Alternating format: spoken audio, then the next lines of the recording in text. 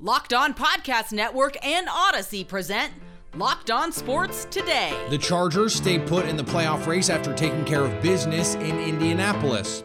The Broncos' timing in moving on from Nathaniel Hackett is curious.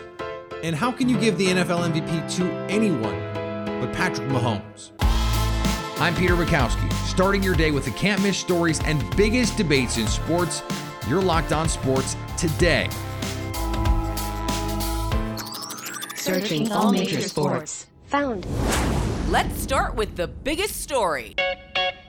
The LA Chargers are going to the playoffs. They beat the Colts on Monday night in an ugly game, 20-3 over Nick Foles and the Colts. Yes, Nick Foles, I think by my count, the 15th starting quarterback for the Colts this season. The Chargers get to 9-6 and they will play in January. David Drogemeyer from Locked On Chargers joins me now. And David, here's my question. Why is it always so hard for LA?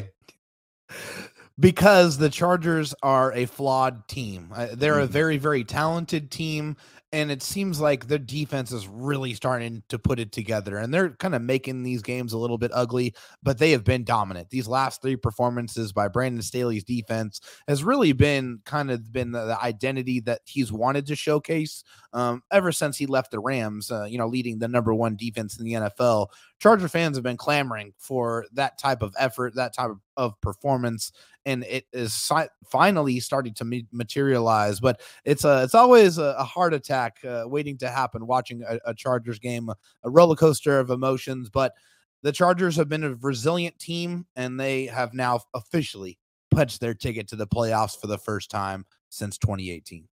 What do you attribute this turnaround defensively to from Brandon Staley? Because to your point, they just look like a different group out there, and by and large, it's not. Yeah, it's been their ability to get off the field on third down, Peter. I mean, the last three games, it's been 3 for 11, and then tonight the 0 for 10 against the Colts. I mean, that's the way to play defense. You got to get off the field on third downs and give your superstar quarterback more opportunities to get the ball down the football field. And, no touchdowns for Justin tonight, but, they get to the red zone and they've been running the football lately and it's been working. Austin Eckler has just been a touchdown machine. He gets his 15th and 16th touchdowns of the season to lead the AFC. And it's just an absolute shame that he is not a Pro Bowler. I still don't understand it, Peter, but Austin Eckler, all he does is score touchdowns. Well, I was not in charge of the Pro Bowl voting, so don't get mad at me, please, David, or Chargers fans. So this offense, yes, they won. They won by 3 scores. But to my point earlier about why is this always so hard, this offense at times feels like pulling teeth, and it shouldn't, because Mike Williams and Keenan Allen and Justin Herbert and Austin Eckler, they're all really good. So can this team, or how can this team be the version that it needs to be if it wants to be dangerous in the postseason?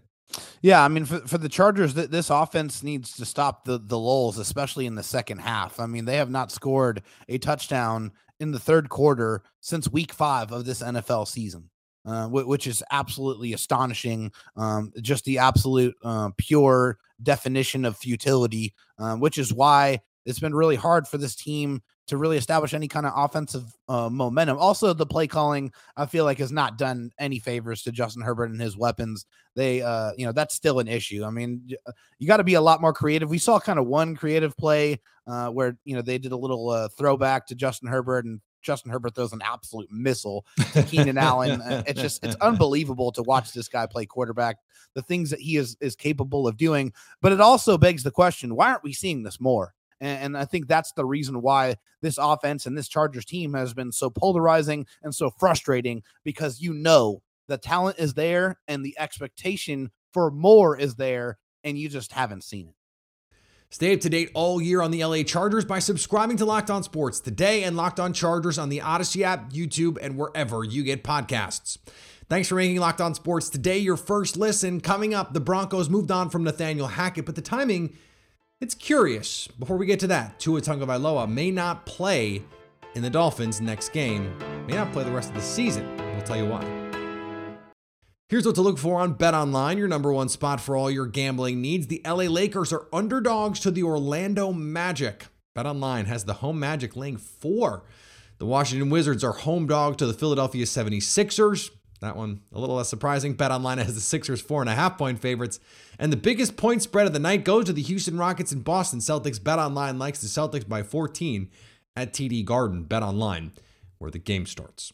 Now, here's what you need to be locked on today. Miami Dolphins quarterback Tua Tagovailoa has entered concussion protocol. This is the second time during the 2022 season Tua has found himself in the protocol officially. Fins coach Mike McDaniels explained the situation on Monday. As far as the game was concerned, there was no one recognized anything with regard to any sort of hit. I can't really tell you exactly when it was.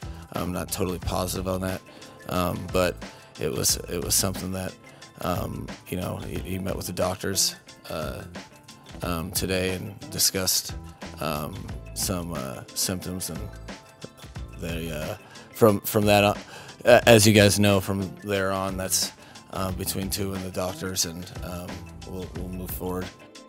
If I'm Tua, I am taking a hard look at whether or not I want to keep playing football, period. And if I'm the Dolphins, Tua does not play for me the rest of the season. I don't care. It's too important. Brain health is too important. Denver Broncos linebacker Randy Gregory and LA Rams guard Oday Aboushi have each been suspended one game after the two traded blows following the Rams' 51-14 win on Sunday. When both teams met at midfield after the final whistle, Gregory and Aboushi exchanged words with helmets on, and Gregory punched Aboushi in the helmet. Aboushi responded with a punch of his own before they were separated. Both players plan to appeal the suspension, and Gregory issued an apology, saying in part that what happened was not a reflection of my character. The post-game skirmish capped a game of undisciplined moments for Gregory. He was pulled from the game twice by then head coach Nathaniel Hackett. The first time was in the first half when Gregory was flagged after he threw his helmet after a Rams touchdown. The second time came when he was flagged for a late hit on Rams quarterback Baker Mayfield. Carolina Panthers cornerback J.C. Horn is set to undergo surgery on his broken wrist, which prompted a roster move. The Panthers are bringing back a familiar face, Josh Norman. He tried out for the team Monday and was signed to the practice squad. Norman was a key piece for the team's 2015 drive to the Super Bowl when interim coach Steve Wilks was in charge of the secondary. While Carolina isn't ruling Horn out for the rest of the year just yet, they have a plan of succession in place. If Horn can't play, the Panthers will look first at Keith Taylor opposite C.J. Henderson. Wilks said he would not expect Norman to start right away.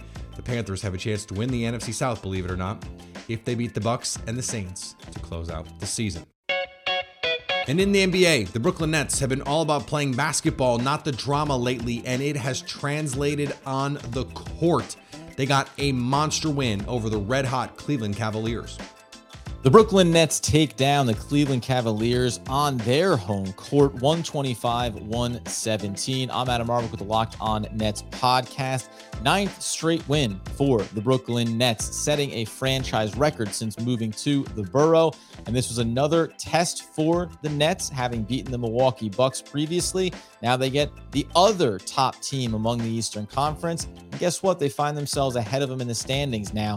This game was a reminder that over this winning streak, the Brooklyn Nets are dictating terms to the opposition. They did a great job facilitating, great job with ball movement early in this one. When Cleveland surged before the break, it was Kyrie Irving with 3 triples to go ahead and tamp that down and give them a nice halftime cushion. When Kevin Durant ultimately fouled out in the fourth, it was Kyrie Irving that stepped up and carried this team across the finish line, holding off a 46-point performance from one Darius Garland. Again, the supporting cast with TJ Warren, with Royce O'Neal, some late clutch moments from Yuta Watanabe, and then the big block, the swat by Claxton in the lane, dominating your starting center. That's what you want to see from this team. And the New Orleans Pelicans were not gracious hosts to the Indiana Pacers. You've heard me say it before, but after a 113-93 win over the Indiana Pacers, the New Orleans Pelicans might have the deepest team in the league. I'm Jake Madison, host of Locked On Pelicans and Locked On NBA. No Zion Williamson, Brandon Ingram, or Herb Jones. 3 starters, 2 all-stars for the Pelicans in this one. Dyson Daniels, Trey Murphy, also out. That's 5 of their top 10 guys in minutes per game. And yet it didn't matter, as the Pelicans were up by as many as 29 on the Pacers, who recently beat both the Heat and Celtics. Najee Marshall, formerly an undrafted two-way player, did it all for New Orleans. 22 points, 6 rebounds, 4 assists, 4 made threes. Jonas Valanciunas is an underrated big man, put up 20 and 12. New Orleans has a lot of team chemistry, and you saw them in this one. Guys stepped up and slot in seamlessly, as evidenced by 30 assists. Now, after a 4-game losing streak, the Pelicans just won their 3rd in a row and are back to 2nd in the West. Now let's see what they do when Zion and Ingram come back. The Miami Heat survived at home against the Minnesota Timberwolves. Without Jimmy Butler or Bam Adebayo, the shorthanded Miami Heat needed multiple guys to step up to beat the Timberwolves on Monday night, and that is exactly what happened. I'm Wes Goldberg here with Locked On Heat. 5 players in double digits, forcing 22 turnovers and a clutch 3-pointer from Tyler Hero is how the Heat beat the Timberwolves 113-110. Tyler Hero missed his first 18 3-pointers on a tough shooting night, but that didn't stop him from launching a contested 3-pointer from the corner with 33 seconds left to put the Heat up by 6. It was the biggest shot of the game, but a lot of the credit also has to go to Max Strus, who led the team with 19 points after finally breaking out of his month-long shooting slump with 5 made 3-pointers on the night. With Bam missing the game and with a non-COVID illness, Orlando Robinson, on a 2-way contract, came in off the bench and added 15 points and 9 rebounds against Rudy Gobert and the Timberwolves. The win brings the Heat back to 500 at 17-17 and gives them a chance to salvage this 4-game homestand on which they had been 0-2 up until tonight's game. They play the Lakers at home on Wednesday. For more on the game, Tyler Hero's shot, and other contributions, tune in to Locked On Heat on YouTube, Odyssey, or wherever you get your podcasts. Here is another story you need to know. It finally happened. After a Christmas Day beatdown at the hands of the LA Rams with a backup quarterback, a 51-14 meltdown, the Denver Broncos decided it was time to end the tenure of first-year head coach Nathaniel Hackett. He doesn't even make it through the season. Joining me now in his travels around the holidays on the road, Cody Rourke from Locked On Broncos. And Cody, this was a conversation, I think, for a long time, both inside and outside of Denver, from people following the league going, when, not if. It sort of felt like, why now? Yeah, this is a great point. You know, Peter, I think the one thing that's so crazy about this situation is that this happened in his first year as head coach for the Denver Broncos. All right. Granted, last year, you were able to capture this type of thing happening with the Jaguars with Urban Meyer. However, he was dismissed due to some disciplinary, not some good behavior. This is strictly performance-based. And for the Broncos' new ownership group, the Walton Penner family ownership group, who's taken over this franchise, they did not hire a guy like Nathaniel Hackett. And I think what we saw yesterday, Peter, I don't know if you had to brave the storm of watching that game like I had to, unfortunately. It was, 17-0 in the first 5 minutes. This is an accumulation of the offense struggling, but you know what? Nathaniel Hackett, did not lose the locker room in any way, shape, or form. Players that I've spoken to love Hackett. We know this is a performance-driven industry. The unfortunate nature of the situation is that Hackett and the offense were not performing well. And while Hackett does deserve a lot of blame, Russell Wilson seemingly appears to be dodging some accountability as well. Well, part of that is because what a kind of accountability can you really levy at Russell Wilson? Russell Wilson is not the guy that the Denver Broncos traded for, or at least thought they were getting when they traded for him. There was a really great article by Benjamin Solak, who used to be our teammate over here at the Locked On Podcast Network. And the headline was, the Broncos fired Nathaniel Hackett because they couldn't fire Russell Wilson. Just as a premise, how much of that do you think is true? Yeah, I mean, they signed a massive contract. I think that's the thing, too. He signed a contract before the season even began that, was kind of record-setting in itself. That covering the Aaron Rodgers contract. Yeah. So for Denver to make that decision, it was a big risk, paying Russell Wilson before seeing him play a single down. And that's exactly what happened. And unfortunately, it backfired for the Broncos because Russell Wilson has been really bad, Peter. He is performing at a career low. He seemingly is making some really bad decisions with the football. which is really odd. And it's on display here, as we've seen so handily on Christmas Day. Russell Wilson has, I don't know what it is. I don't know if he's suddenly regressed to a standpoint we haven't seen previously, but that seems to be the indication right now for this Denver Broncos football team. They need more out of Russell Wilson, and unfortunately, they have not gotten that from him. Yeah, usually from aging quarterbacks, we see that the mind still works, but it's the arm that suddenly goes. And it doesn't seem like that's the case for Russ. It seems like he's just not seeing the game well right now. And that brings questions, I think, about what the long-term outlook for this team is, or even just the short-term outlook. I think they're both part of this here, because Russell Wilson likely going to be on this team moving forward. It would take a monumental cap hit, even in a post-June 1 situation, to move on from him. So if you're a candidate here, Cody, who could be coming to Denver with the understanding that, look, it's still one of 32, how appealing is this job right now, given where the roster is, given the financial hamstring situation that Russell Wilson is presenting to this team, and given the current place with Russell Wilson, as the culture appears to also be deteriorating around Russell Wilson? Yeah, this is a great question, Peter. And I'll be honest with you. I do not know how appealing Denver is, especially think about being a first-year head coach, or not even a first-year, any coach. They're like, wow, they fired Hackett after just 15 games in his first season. That right there kind of makes it feel like there is little room for error for this Broncos football team. And for any coach who decides to try to take the job, I don't know if that would be the case, even if the Broncos struggle after a new hire. They obviously, this would be a coach that the ownership group is committing to for quite some time. But I don't know, like with Russell Wilson in that contract, I don't know if I would feel comfortable taking that job. Stay up to date all year on the Denver Broncos by subscribing to Locked On Sports Today and the Locked On Broncos podcast on the Odyssey app, YouTube, or wherever you get podcasts. Coming up, Patrick Mahomes is the NFL MVP, and there are some people who will accept no substitutes. Me, people. The Kansas City Chiefs traded Tyreek Hill to South Beach before the 2022 season. And there were people who said, now we'll really find out how good Patrick Mahomes is. The answer is he's still really stinking good. So good that Locked On Chiefs host Chris Clark and Ryan Tracy believe he is a shoo-in for the NFL MVP this season. Right now, Patrick is in the lead for the MVP race yet again.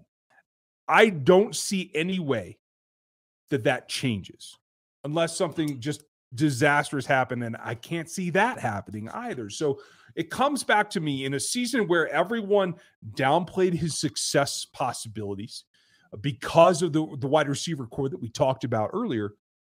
It just stands out to me that this is a maturation of a quarterback that has already been elite, that is taking the next step forward in understanding how to contain himself and how to use all of his weapons rather than focusing on just two of them.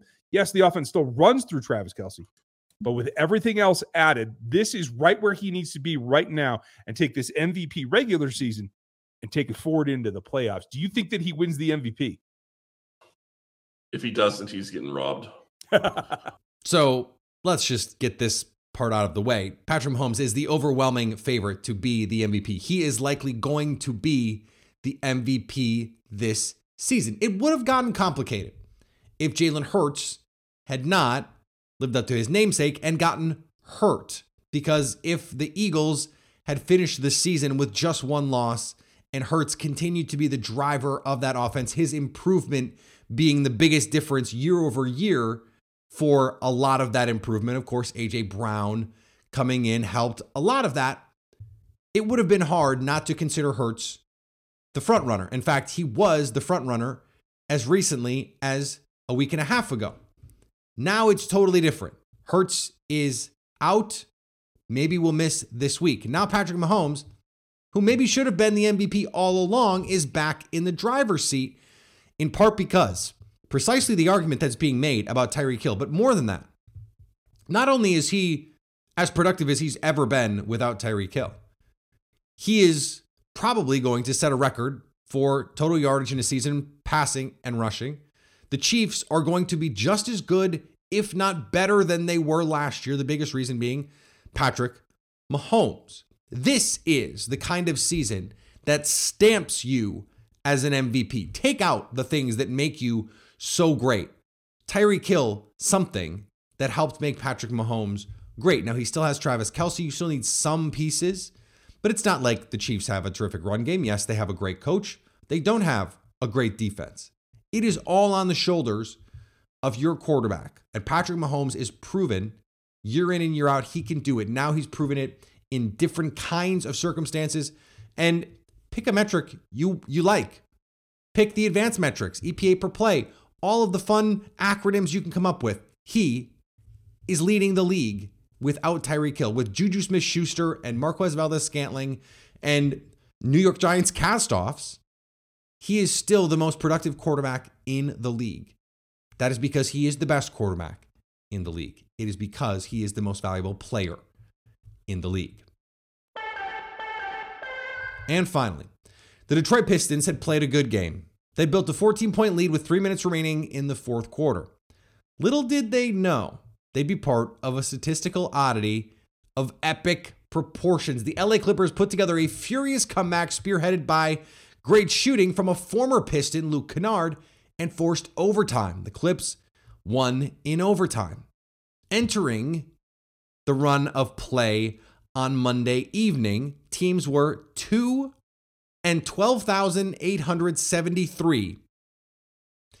2 and 12,873 when trailing by 14 plus with 3 minutes remaining since 1996-97 season.